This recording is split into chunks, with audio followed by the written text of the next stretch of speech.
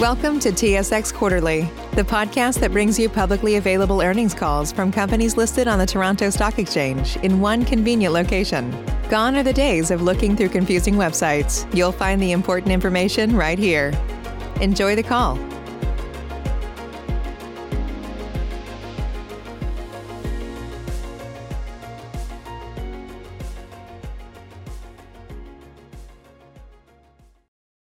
Good morning, ladies and gentlemen. Thank you for standing by. Welcome to Maple Leaf's fourth quarter and full year 2021 financial results conference call. As a reminder, this conference call is being broadcast live on the internet and recorded. All lines have been placed on mute to prevent any background noise. Please note that there will be a question and answer session following the formal remarks, and we will go over the question and answer session instructions following the conclusion of the formal presentation. I would now like to turn the conference call over to Mr. Mike Rawle, Investor Relations at Maple Leaf Foods. Please go ahead, Mr. Rawle. Thank you, Anas, and good morning, everyone. Speaking on the call this morning will be Michael McCain, Chief Executive Officer, Curtis Frank, Chief Operating Officer, and Geert Verellen, Chief Financial Officer. Before we begin, I would like to remind you that some statements made on today's call may constitute forward-looking information, and our future results may differ materially from what we discuss. Please refer to our 2021 MD&A and other information on our website for a broader description of operations and risk factors that could affect the company's performance. We have also uploaded our Q4 investor deck to our website, which includes support material for the quarter. As always, the investor relations team will be available after the call for any follow-up questions that you might have. And with that, I'll now turn the call over to Michael McCain. Michael? Thank you, Mike, and good morning, everyone, and welcome to our fourth quarter and year-end 2021 earnings call.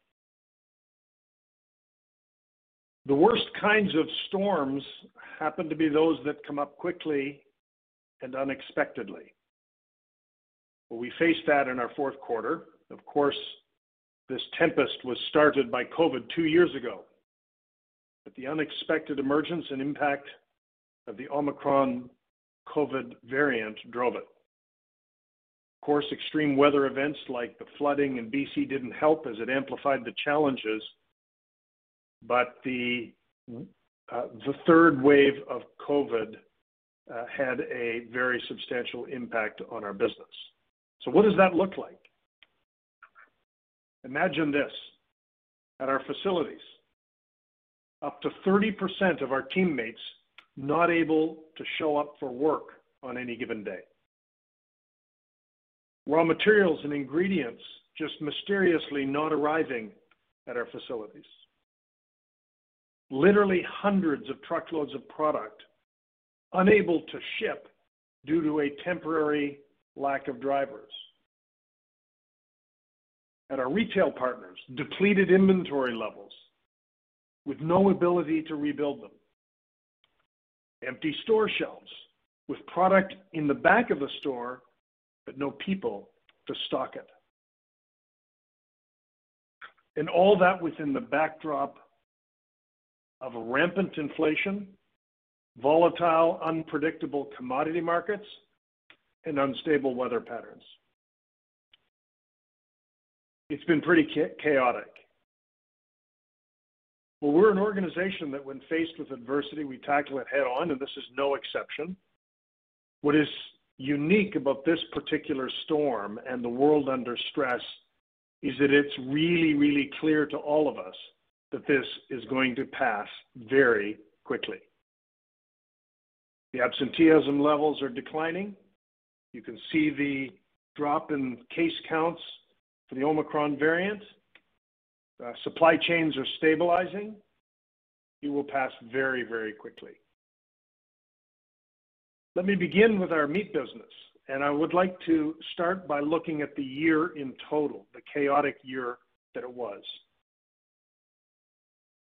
I'm proud to say that in 2021 for the year, in spite of this unimaginable disruption, we kept our bearings.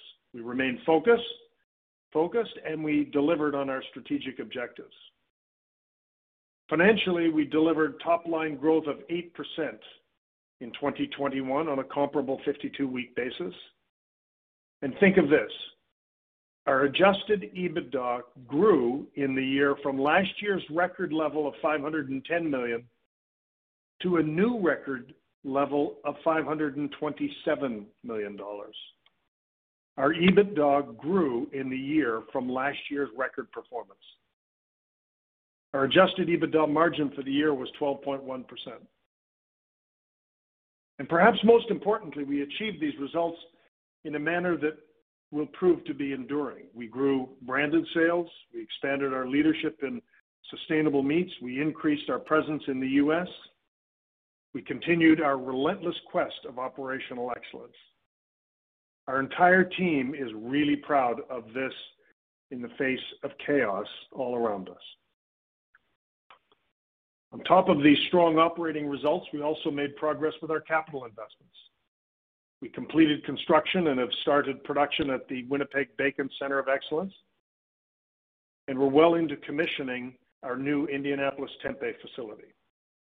Last but not least, we're on track to complete the construction of our state-of-the-art London poultry facility later this year.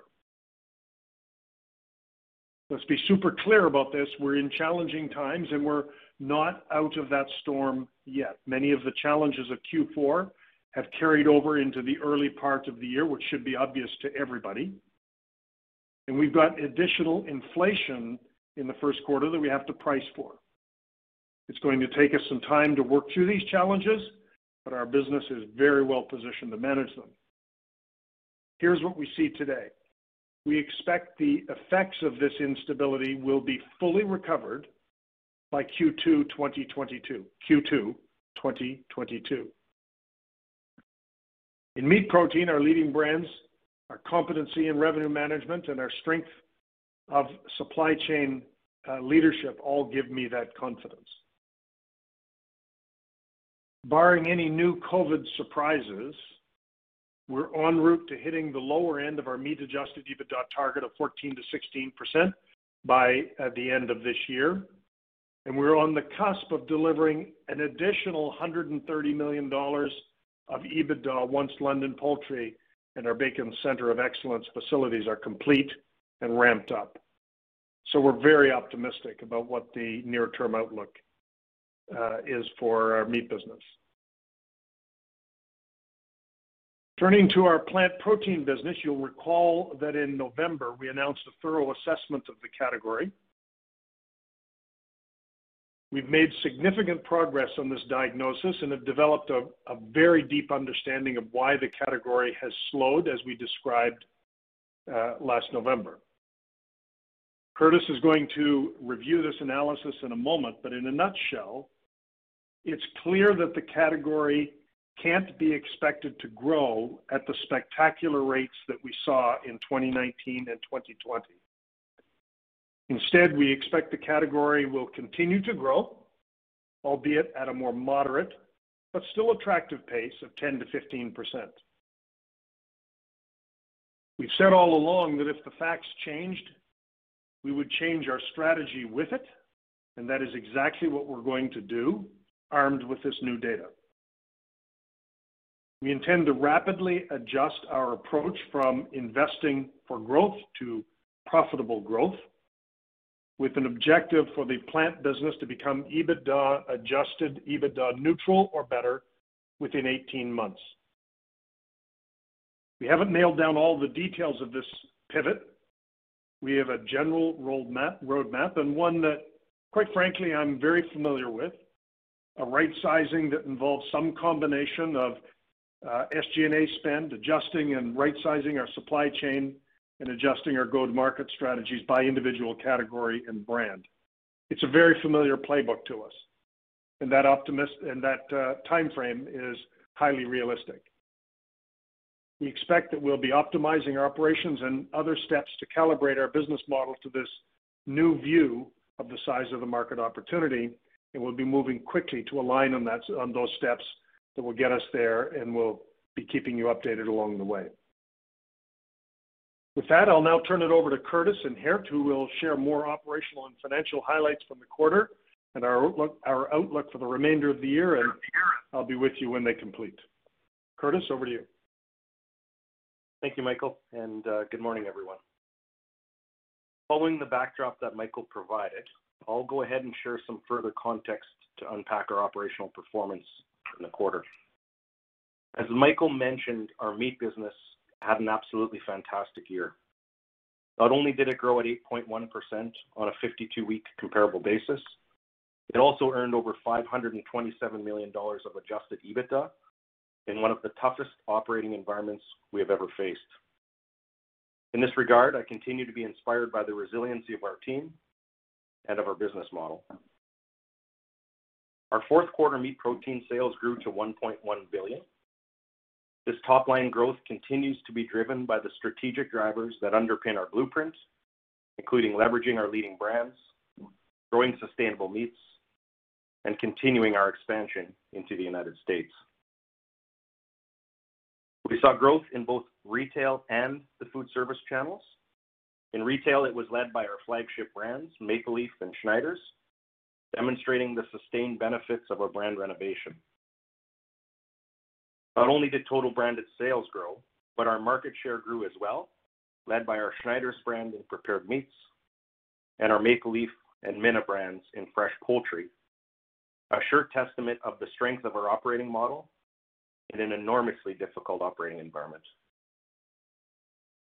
Sustainable meats, which now makes up over 15% of our meat business, delivered another outstanding quarter. Sales grew at a healthy pace while at the same time expanding margins. We have now grown RWA sales for 9 consecutive quarters. To support our growth trajectory, we have expanded our leadership in RWA hog production, increasing the number of RWA hogs we raise under our care. And as of the end of 2021, we have achieved our goal to convert 100% of our company-owned barns to our industry-leading advanced open sow housing system, a milestone for animal welfare, and a critical and important step for us on our way to becoming the most sustainable protein company on earth. The strength of our sustainable meats business continues to provide a meaningful point of differentiation for us, enabling expansion into the U.S. market, as evidenced by a 30% increase in U.S. meat sales in the quarter on a comparable 52-week basis. While we posted a healthy adjusted EBITDA margin of 11.1%, the result was obviously somewhat disappointing given the momentum we had coming out of Q3. Candidly, we did not fully anticipate the impact that COVID-19, especially the rapid onset and emergence of Omicron, would have on the entirety of our supply chain. Looking more closely at the results, margins were pressured in the short term by 4 transitory factors. Number 1, extraordinary levels of absenteeism. Number 2, significant supply chain disruptions. Number 3, inflation in labor, freight, packaging, and ingredients beyond what we had expected. And number 4, commodity market headwinds. I'll expand on each of these briefly. Within Q4, we were impacted by abnormally high levels of absenteeism due to COVID-19. Reduced labor availability challenged our service levels in the short term and also required us to forego the production of some labor-intensive, value-added, and higher-margin SKUs, such as specialty fresh pork cuts destined for export to Japan. On a positive note, we managed to keep all of our facilities open throughout the quarter, despite the emergence of the highly contagious Omicron variant. And when the tragic floods in BC closed transportation routes to critical markets, our team quickly pivoted to find alternative routes for delivery, mitigating much of the impact to our bottom line. We have also experienced a sharp uptick in inflation. Higher than expected inflation in the quarter impacted a variety of areas, including freight, packaging, and ingredients. Drawing on the strength of our brands and our competency in revenue management, we have already taken steps to mitigate the impact of these higher inflation rates going forward, including communicating price changes to our customers, which we expect to be reflected in the market early in the second quarter. Finally, commodity markets within the quarter were a headwind of approximately 90 basis points as compared to the 5-year average. While the pork complex was in line with the 5-year average, poultry was in fact challenged by higher feed prices, which drove the regulated price for poultry higher, narrowing processor spreads in the short term as wholesale bird supply exceeded demand. We are seeing these factors carry over early into the early part of 2022, but we do expect demand and supply to rebalance in the coming months. And while we are not quite fully out of the storm, we can in fact see the storm passing. Thankfully, the floods are behind us, and society seems to be finding its way to a new normal as we emerge from COVID-19 lockdowns. As a result, we remain confident that we will recover from the transitory effects of this instability by Q2 2022. Turning to our plant protein business, the fourth quarter obviously saw a continuation of the category slowdown we flagged in the previous quarter. While we are quite encouraged by the adoption of new products that we launched in the quarter, the distribution we gained at several U.S. retailers, and the doubling of our food service business, our focus remains squarely on completing our assessment of the plant protein category. As Michael mentioned, we have undertaken a comprehensive analytical teardown of the category. We have analyzed new data sets, engaged experts and consumers alike, reviewed macro trends, and examined the data in detail by product, channel, and segment. Based on this work, we are confident that we deeply understand the voice of the consumer, and we have a renewed view of the category's future. Not surprisingly, the results of our analysis show that after years of spectacular growth, the category has in fact stalled. The refrigerated category grew at 59% in 2019, 75% in 2020, but in 2021, the category was essentially flat, growing at only 1%. We believe the hyper exposure of the category early on drove a significant number of consumers to trial plant-based protein products. In fact, trial rates were super high, penetrating 60% of U.S. households. But consumers' needs simply were not met, and they did not repeat purchases. As a result, the category did not reach expected levels of habituation, had very high lapse rates, and very low buy rates. This challenge is not unique to Greenleaf, as all major brands and products across the category are experiencing similar challenges, which largely seems to be driven by consumers' experience in terms of taste, price, degree of processing, and ease of preparation. There is a cascading effect here in the sense that weak conversion and buy rates put pressure on retail shelf space and food service availability as customers became less inclined to hold significant space for the category. This was especially true during the pandemic, when supply chains are challenged, forcing SKU rationalization and prioritization at the store or restaurant level. On the bright side, what this work has also shown us is that the category does in fact demonstrate strong, underlying, steady growth. The number of regular repeat plant protein consumers has increased 220% since 2018, and these buyers are spending 1.2 times more on plant protein than they did 3 years ago. Of equal importance, there is a very high willingness from lapsed consumers to try plant-based protein again, as they remain quite curious and interested in the plant protein category. So while we see the category growing, we expect it to be at a more moderate but still attractive pace. We estimate the category will grow on average at 10 to 15% per year, reaching a market size of approximately $6 to $10 billion by 2030. In keeping with our commitment to match our strategy to the market and the size of the opportunity, we are pivoting our approach and investment plans with a target to deliver neutral or better adjusted EBITDA within the next 18 months. Our plant protein business has a solid foundation, and I am confident that we will meet or exceed this target. We have 2 of the leading brands in the category. We have healthy distribution and market share. We have an unrivaled suite of products, and we have a robust innovation pipeline to help support us in achieving our goal along the way. And we will, of course, keep you updated as we continue to make progress. With that, I'll pass it over to Geert. Thank you, Curtis, and good morning, everyone.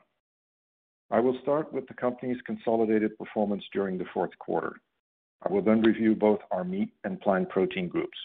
I'll conclude by speaking to some of our key financial metrics, capital expenditures, and our outlook for 2022. As a reminder, our fourth quarter and full year results in 2020 included an extra week. Note that commencing this quarter, we have included an adjustment within adjusted EBITDA for the startup expenses associated with our capital construction projects like London Poultry and the Bacon Center of Excellence in Winnipeg.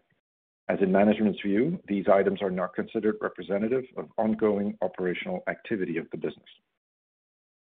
We believe that adjusting for startup expenses better illustrates the underlying performance of our business and reduces confusion while reading our financial statements.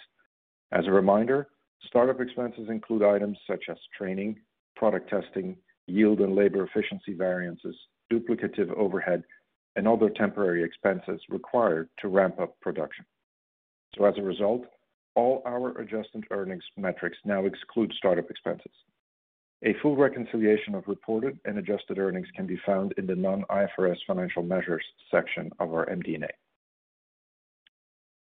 Sales in the quarter were $1.1 billion, about flat to last year. On a 52-week comparable basis, sales increased almost 7% from the prior year, as favorable pricing and mix in the meat business were partially offset by the foreign exchange impact of a stronger Canadian dollar. Adjusted EBITDA was $76.3 million, a decrease of $33 million, and this decrease was driven by rising labor and production expenses in our meat business, lower gross profit in our plant business, as well as the impact of an extra week in 2020. Adjusted EBITDA margin was 6.8%, a decrease of 290 basis points from last year. Adjusted operating earnings were $30 million compared to $59.8 million last year, resulting from the same factors that I just noted. Net earnings in the quarter were $1.9 million, or 2 cents per basic share, compared to $25.4 million, or 20 cents per basic share last year.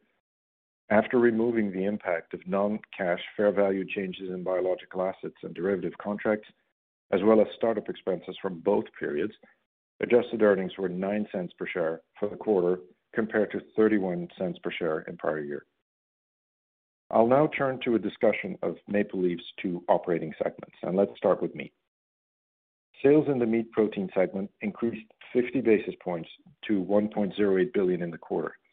On a 52-week basis, meat protein segment sales increased 8.2%. The increase was driven by pricing action implemented in prior quarters to mitigate inflation and structural cost increases, favorable mix shift including growth and sustainable meats, which more than offset the impact of an extra week in 2020 and the impact of foreign exchange. Meat protein adjusted EBITDA was $120.7 million compared to $137.1 million in the prior year, representing a decrease of $16.4 million. This decrease was driven by labor and materials inflation and availability, lower volumes due to lapping the fourth quarter of 2020, which had an extra week, and market headwinds despite good SG&A leverage of 134 basis points. Adjusted EBITDA margin for the meat segment was 11.1%, 160 basis points decrease from last year. Turning to plant protein now. Sales were $45 million, decrease of 10.3% in constant currency, or 3.7% on a 52-week equivalent basis. Food service volumes grew in the quarter, as Curtis said. However, this did not offset pressure we experienced in both our core and fresh retail products. Plant protein gross margin was a negative 21.9% in the quarter as a result of lower sales volumes, capacity utilization, and raw material inflation. As we mentioned in previous quarters, gross margin continues to be heavily impacted by the capacity investments we have made ahead of growth. As a result, we would expect gross margin to recover materially with sales growth. SG&A expenses in plant protein were $39.8 million, an increase from a year ago, primarily due to the timing of advertising and promotional spend throughout 2021. Let's turn to the balance sheet now, where net debt increased to approximately $1.1 billion. As we mentioned before, this net debt is mostly used to fund our construction capital, a term we use for investments on the balance sheet that are not contributing to returns today, but will within the next few years. For the full year, we invested over $629 million in capital expenditures. This included about $494 million in construction capital, primarily related to the construction of the London and Winnipeg facilities. The Winnipeg expansion started producing saleable product early this year. The benefits will come primarily from improved operating efficiency and incremental capacity to meet growing demand for pre-cooked bacon. At the end of a 24-month ramp-up period, we plan to realize about $30 million incremental adjusted EBITDA from this line. Our London poultry facility is still expected to be completed by the second half of 2022. When fully ramped up, which is expected to be by the end of 2023, this facility is expected to contribute incremental adjusted EBITDA of about $100 million annually. This state-of-the-art facility will increase our processing capacity for value-added, higher-margin poultry products. It would also add operating efficiencies through lower costs and the consolidation of 3 subscale plants into one scale facility. Yesterday, our board of directors approved an 11% increase to our quarterly dividend to 20 cents per share, commencing in the first quarter of 2022. This is the 8th consecutive year of dividend growth, showing our commitment to disciplined capital allocation. It also shows the confidence we have in the company's business plans and cash-generating potential. I'll wrap up with an outlook for our business for 2022. Our expectations are based on certain assumptions, primarily the continued normalization as COVID-19 restrictions subside and a pork complex in line with the 5-year average. In meat protein, we expect mid to high single-digit sales growth, driven by continued momentum in sustainable meats, leveraging our brands, and growth into the U.S. market. In addition, we expect to hit the lower end of our 14 to 16% adjusted EBITDA margin target by the end of 2022, resulting from growth in sustainable meats, brand renovation, and operating efficiencies. In plant protein, we will run the business for profitable growth, targeting to deliver neutral or better adjusted EBITDA within the next 18 months. We estimate 2022 capex to range from $400 to $500 million. Approximately 50% of that will be construction capital, mainly related to the London facility and other projects to add growth and capacity in the prepared meats business and to expand hog production. With that, I will now turn the call back to Michael. Great. Thank you, Curtis and Geert. So let me finish where this call began. Our vision for Maple Leaf remains relevant, it remains enduring, differentiating, important to the world, and we are delivering shared value creation. Very well positioned to manage through these uncertain times. Our meat protein business is delivering results that reflect our journey of profitable growth, strong brand differentiation, and a focus on sustainable meats. In plant protein, our analysis has given us a clear picture of the category and its future, and is allowing us to recalibrate our investment and strategy to align with the market opportunity. We've got the skills and the resources needed to execute this pivot. It's a playbook that's very, very familiar to us, notwithstanding the fact that we have choices to make in the next few months. And I look forward to updating you as we continue this journey. I want to close by thanking our team. We are an essential service, and our team has continued to show up day after day after day, operating our facilities, protecting the welfare of our people, while ensuring we maintain the continuity of food supply.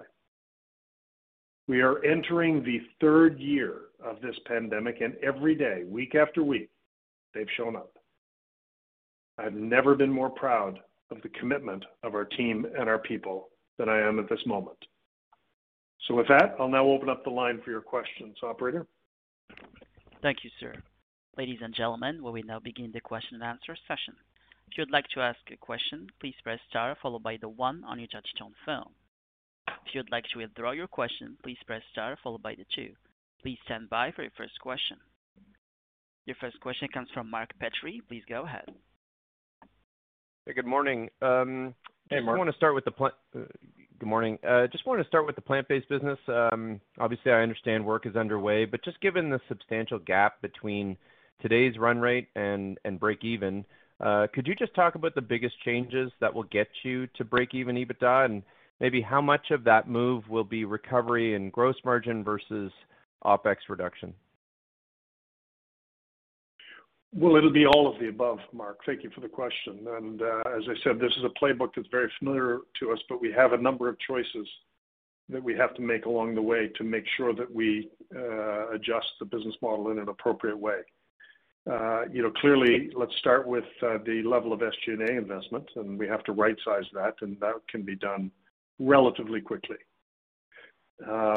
With respect to the go-to-market strategy, there are some choices that we need to make from a category perspective in terms of individual subcategories and brands that will affect both the supply chain and how we show up in the marketplace. Since we do have some choices to make there.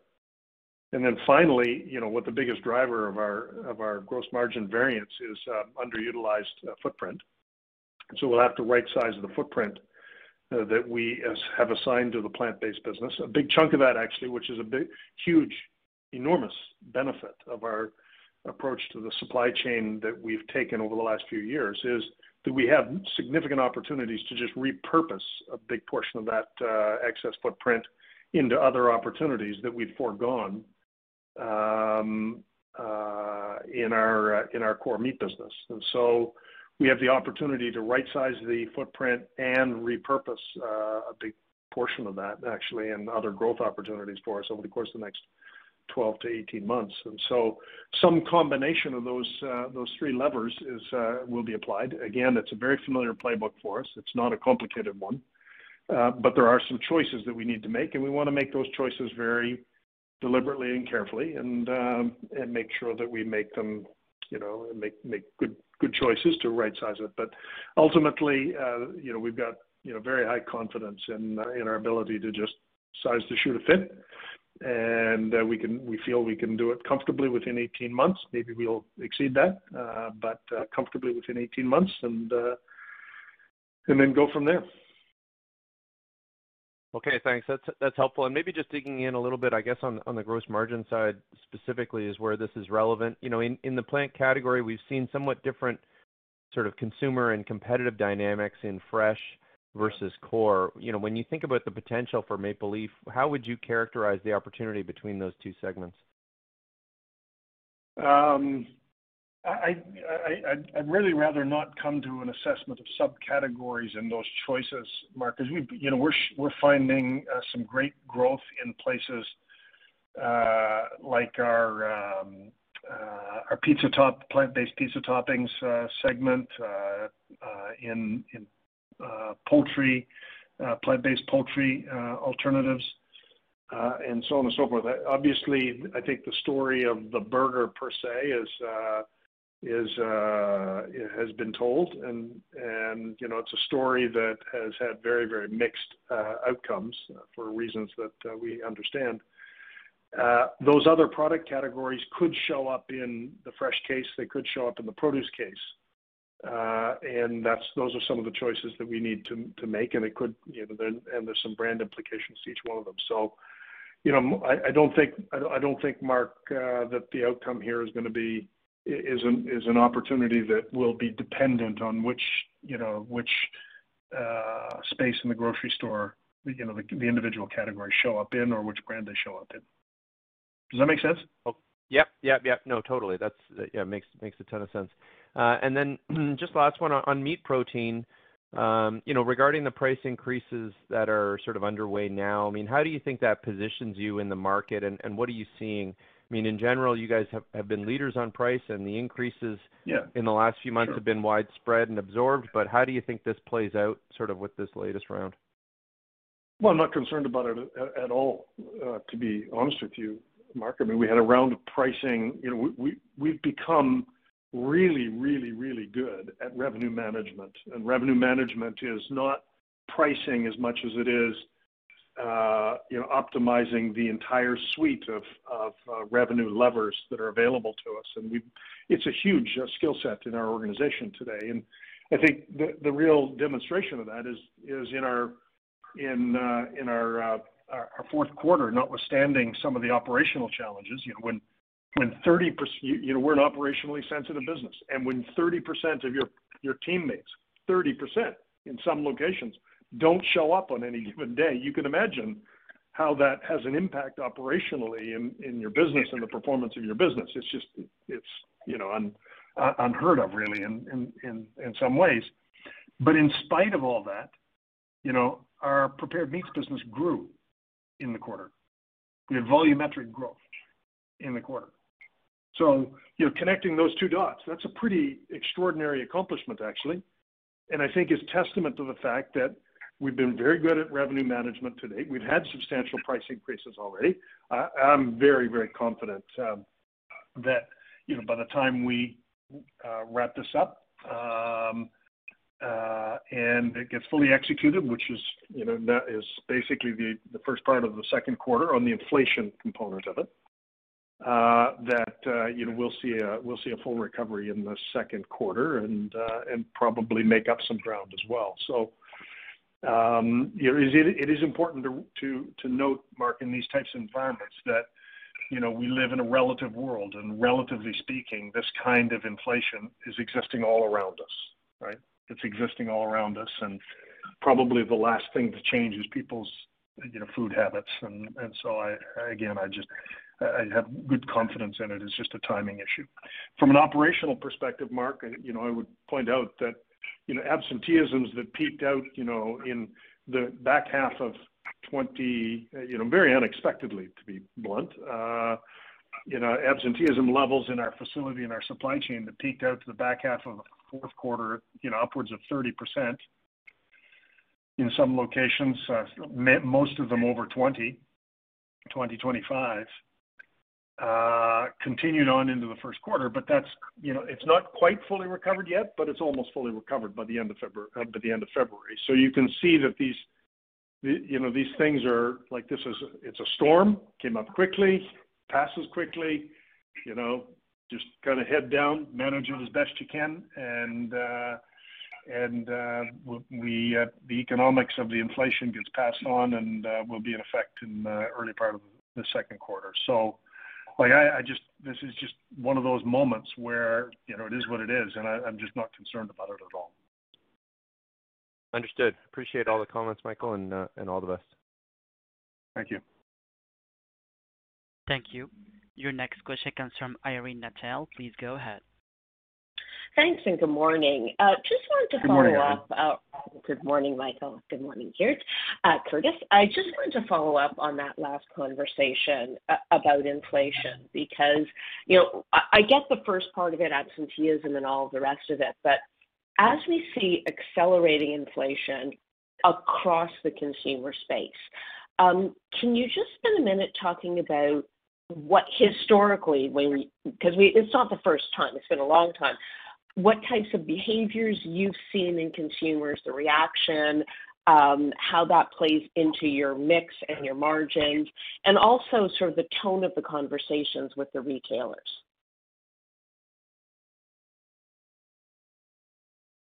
The tone of conversation with our customers is not any different than it's ever been, which is there's always an element of dialogue that goes back and forth, and I won't, obviously there's a dynamic tension that goes with that dialogue, but that's there's nothing new about that. That's been around for multiple decades and will be around for another few decades, Irene. So there's nothing new really about that.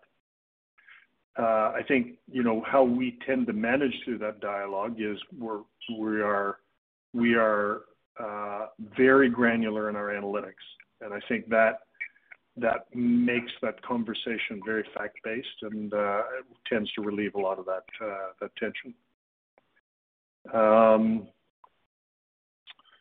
The history in pricing in food, obviously we're testing some new ground with these inflation levels. But go back through the history of our ability to price through inflation, and I think you'll find, Irene, it's really solid. It's really solid. Sometimes I think we end up absorbing a small amount of volume impacts maybe for a short period of time because we're as a brand the only national branded company in Canada. We obviously have a leadership role when it comes to category pricing, and we have to maintain that. And typically others, they have the same cost impact, maybe even higher than us. So their motivations are certainly to follow, but that's theirs to decide. But historically, there's been a lag effect in terms of private label following the brand leadership. That's historically been the case, and they're temporary and transitional.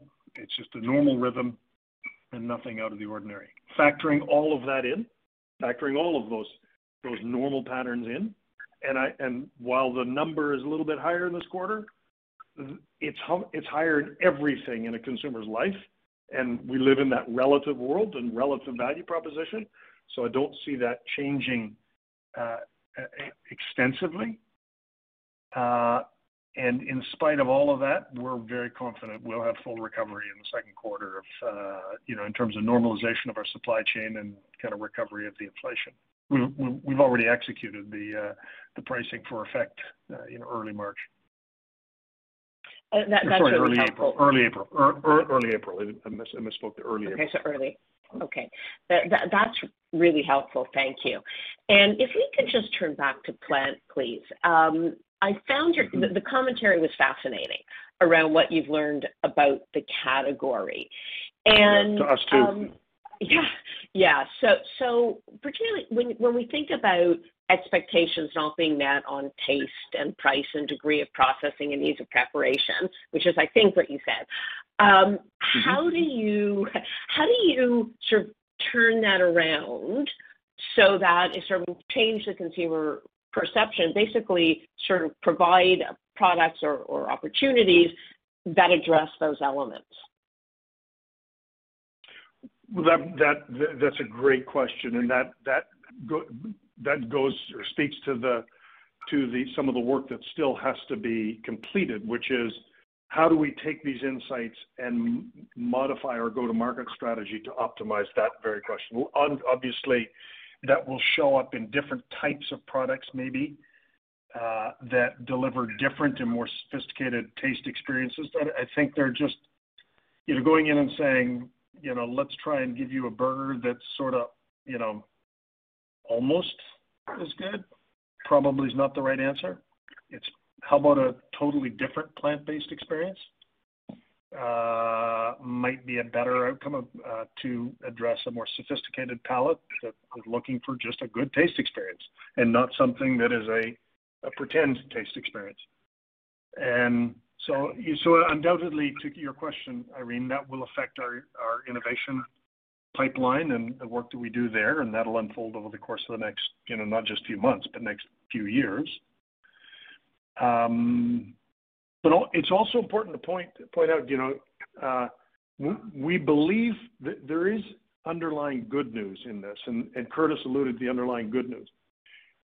The underlying good news is that even though there was very high lapse rates, like only 20% of the trialers converted, it's a pretty low rate. But those that did convert have some degree of loyalty and habituation that is growing. And if you model that out in all the various channels, it does point to an opportunity growth rate in the 10 to 15%, which happens to be the same growth rate that we actually pegged when we bought Light Life in 2017. We kind of concluded at the time it would probably grow in the low teens. And it kind of right now, when you model out, and this is not a guess, we've done lots of modeling that underpins that growth rate range based on the assumptions of lapse rates, trialers, habituation rate, the growth in habituation, and repeat, and so on and so forth. 10 to 15%, Irene, is still one of the strongest growth categories in the grocery store. It's not 40% like we experienced or expected maybe a year ago. It's not 40%. That was spectacular growth, but 10 to 15 is a pretty good gig. And so we just have to, we said we'd adjust our business model to suit, and that includes the innovation pipeline you described, or that you pointed to, and our go-to-market strategy, but also right-sizing the balance of our cost structure and investment profile. And when we do that, it's a great category. It's a great category, growing at 10 to 15%. There's not many in the grocery store, not many categories growing at that pace even if it's not 30 or 40%. Yeah, that's helpful. Thank you, Michael. So, sort of listening to all of this, I'm trying to understand what the cadence of the improvement in financial performance looks like between let's call it a mid-40s EBITDA loss and a break even over 18 months. And I guess, yes, given all the work that needs to be done, given presumably capital that will need to be invested in the physical, footprint on the manufacturing side. So, I mean, can you give us any help in terms of what that looks like, the path from here to there? Like, I guess the slope of that. I gave you, yeah. Well, I can't give you. No, I'm going to resist giving you the slope of the line. I think we've put a hard line in the sand that we hope to get it done within 18 months. I'm hopeful that we can do it sooner than that, but let's call it 18 months. If you want to hold us to account, that's the number to hold us account to. I want to resist at this stage giving you a slope of the curve until we complete some more of the analytics. But we'll update you when that's complete. I think there are various degrees of pace here. The SG&A piece of it is probably the fastest. Building out the innovation pipeline and the go-to-market strategies takes a little bit of time. Not a lot, but a little bit of time. Right-sizing the supply chain, again, the fact that we have we have lots of opportunities to utilize footprint. We're passing on opportunities today because we didn't necessarily have the footprint. We've been reserving capacity and footprint for an opportunity that hasn't materialized to the degree that we expected. We can now release that capacity for other growth opportunities in the organization, and they're plentiful. And it's a bit of a luxury that we have, that we planned for it in this way. When we took the decision, a couple of years ago, to start building our supply chain in the same footprint as our meat business, it gave us that flexibility. And so, but that will take a little bit of time. That one's probably the hardest to judge the slope of the curve between now and 18 months from now. And we've got because we've got some choices to make, and the choices we want to make long-term choices. We're not going to make short-term choices, and we got to make some long-term choices. And depending on what those choices that we make can impact the slope of that curve, and that's why I'm hesitant. Understood. Thank you.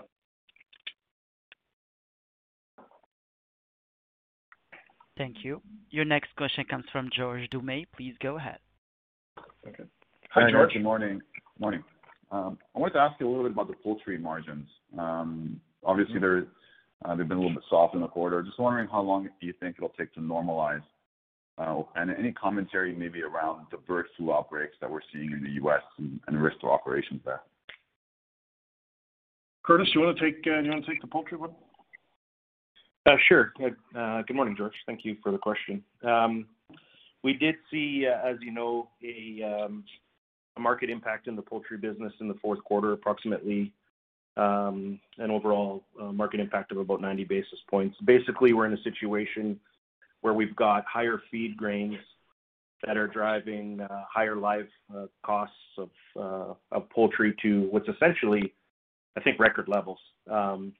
We're moving, as you would expect, in the value-added components of our business to adjust our pricing in response. As Michael said earlier, our prepared meats pricing takes effect early in April, poultry late in March. So again, by the end of the first quarter and heading into the second quarter, on the value-added components of the business, we do expect, and within our brands, the impact of higher costs to be reflected in our market prices. So, while we're trailing the 5-year average today, and we certainly expect some of that to obviously spill over into the first quarter, George, as supply and demand starts to more closely come in line, which has been problematic, particularly given the COVID effects that we experienced here in the fourth quarter and early in the first. As that supply and demand equation starts to come into balance again, which we fully expect it will, I think we'll be in a much better position heading into and beginning in the second quarter, again, as our pricing takes effect. Okay, and just the commentary on the bird flu outbreaks we've seen in the U.S., just kind of your thoughts there. Yeah, there's been obviously an emergence in avian influenza in the United States. No material impacts to date within the Canadian markets. Don't expect in the short term for it to have a material impact on markets, a more domestic impact in the United States than certainly into the Canadian domestic market today, George, just given the supply managed nature of the business. Okay, thanks. And maybe just to follow up on the plant business, it seems, Michael, your comments are suggesting that we may be a little bit quicker to move on reducing SG&A and OPEX, but the gross margin recovery could take longer. And I guess that's a function of repurposing capacity. Can you talk about that step, like repurposing capacity? Is that a 6 to 9 month process, or maybe any preliminary thoughts in terms of timing and what exactly we could do there?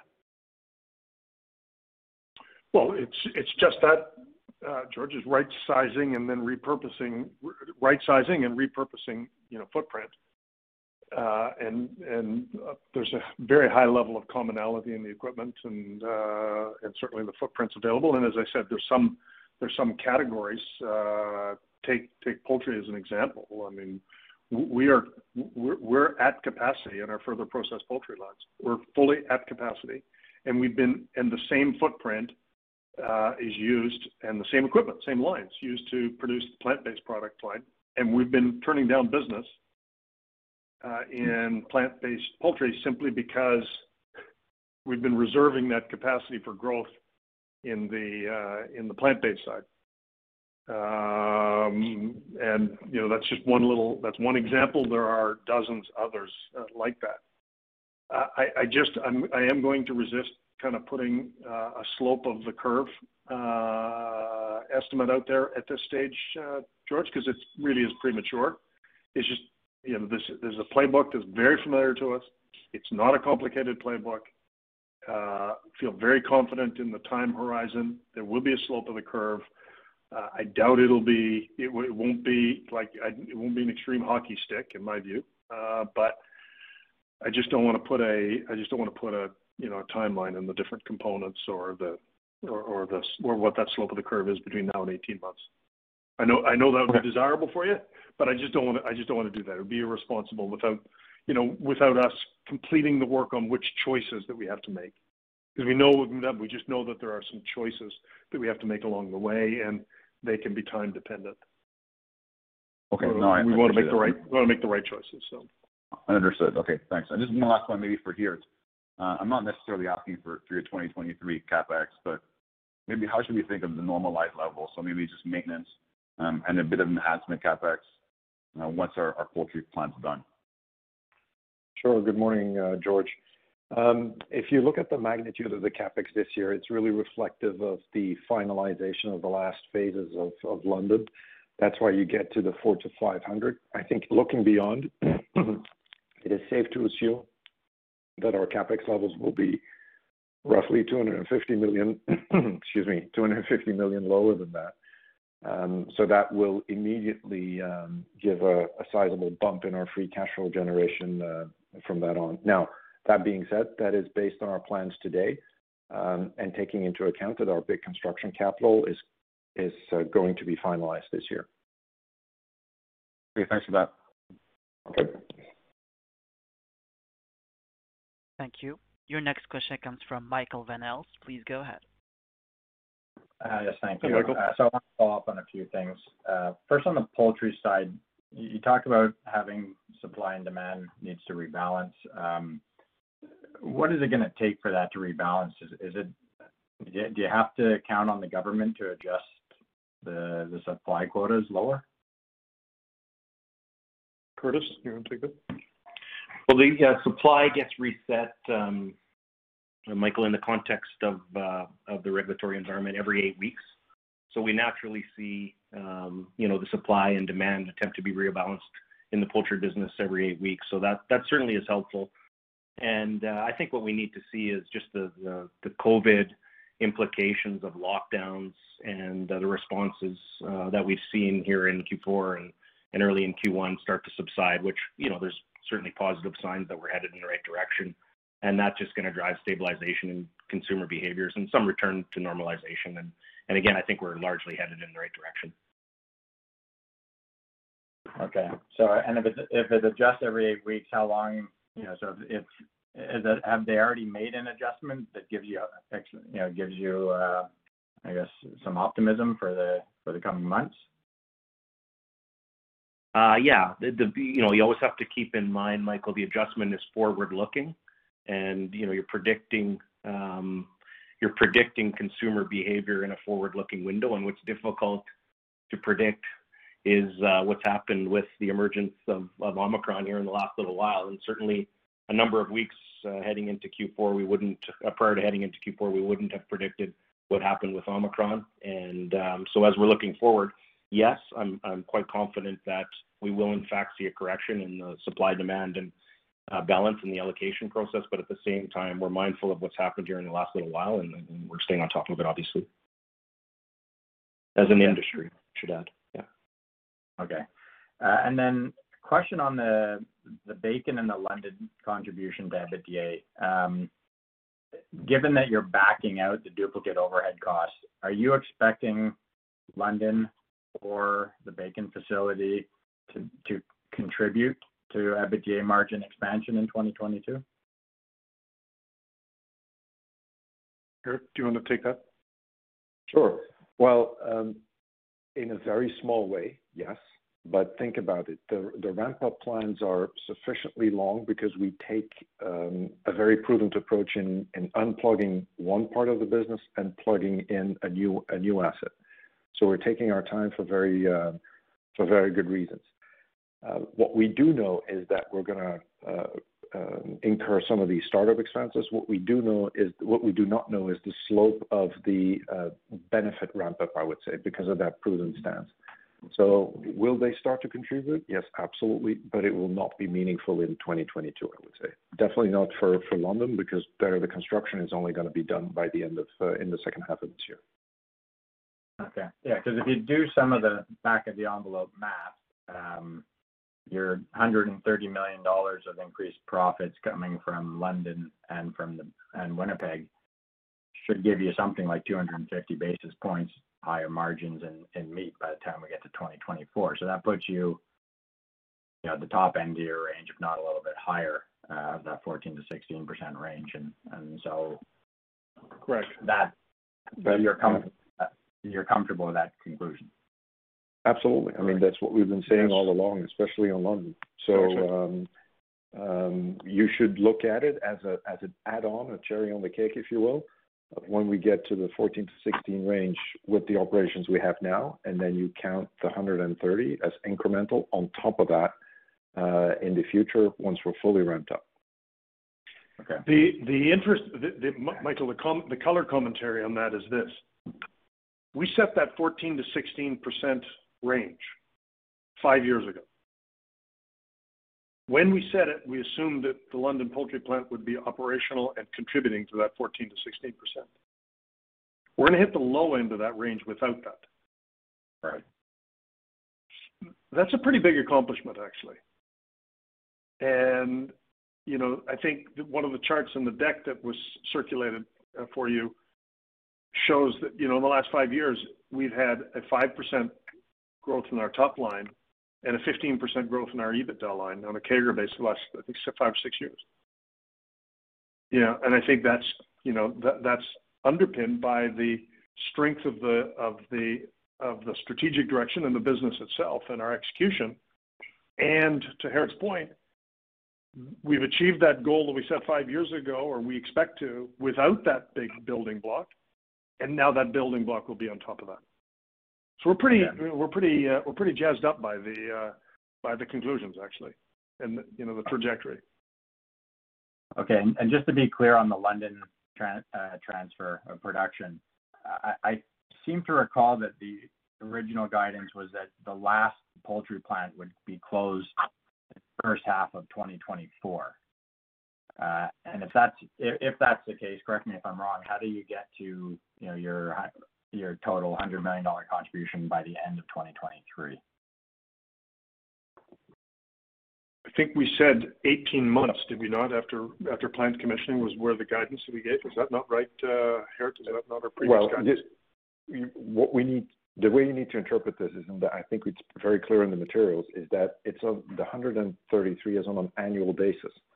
So once we declare the plant fully ramped up, then the clock starts ticking to create that annual impact. Right, but you're saying you're getting at the $100 million from poultry starting, I guess, at the beginning of 2024, like the end of 2023. That is based on the planning right now. Once fully ramped up, and we'll as we unplug plants and plug them back in, we will update that information to you. But that's the plan right now.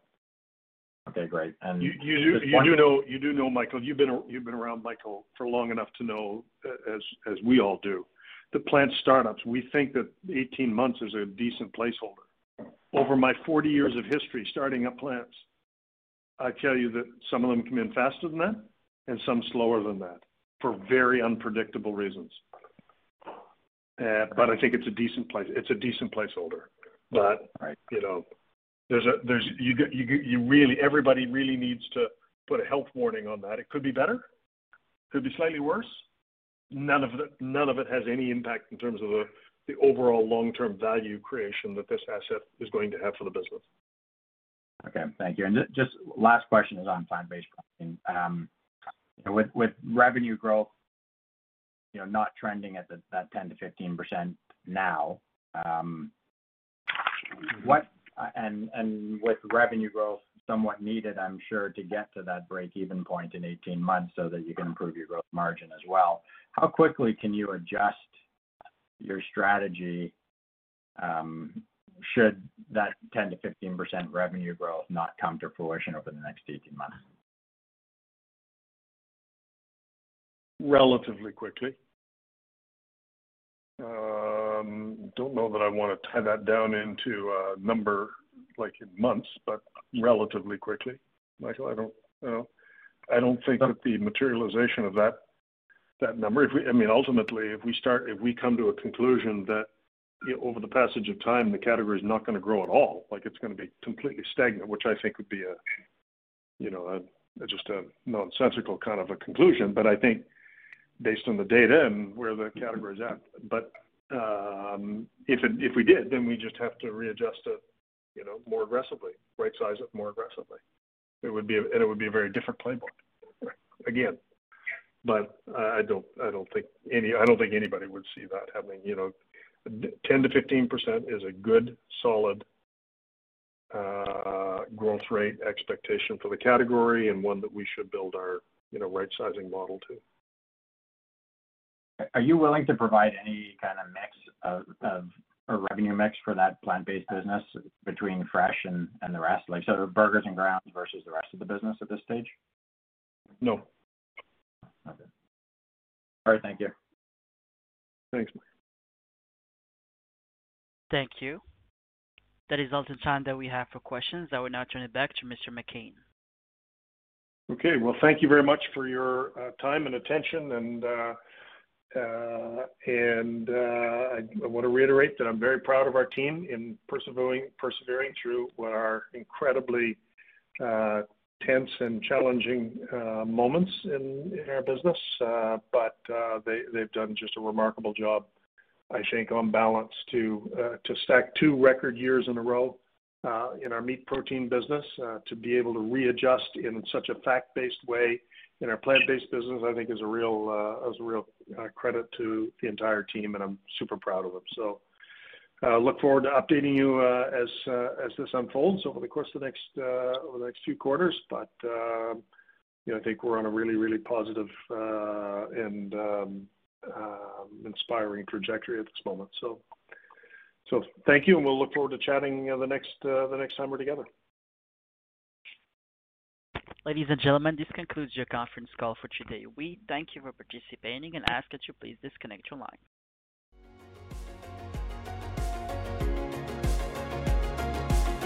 Thank you for listening to TSX Quarterly. If you enjoyed the cast, remember to leave a good rating. And remember, for any additional inquiries, please consult the company's investor relations section on their website. See you next time.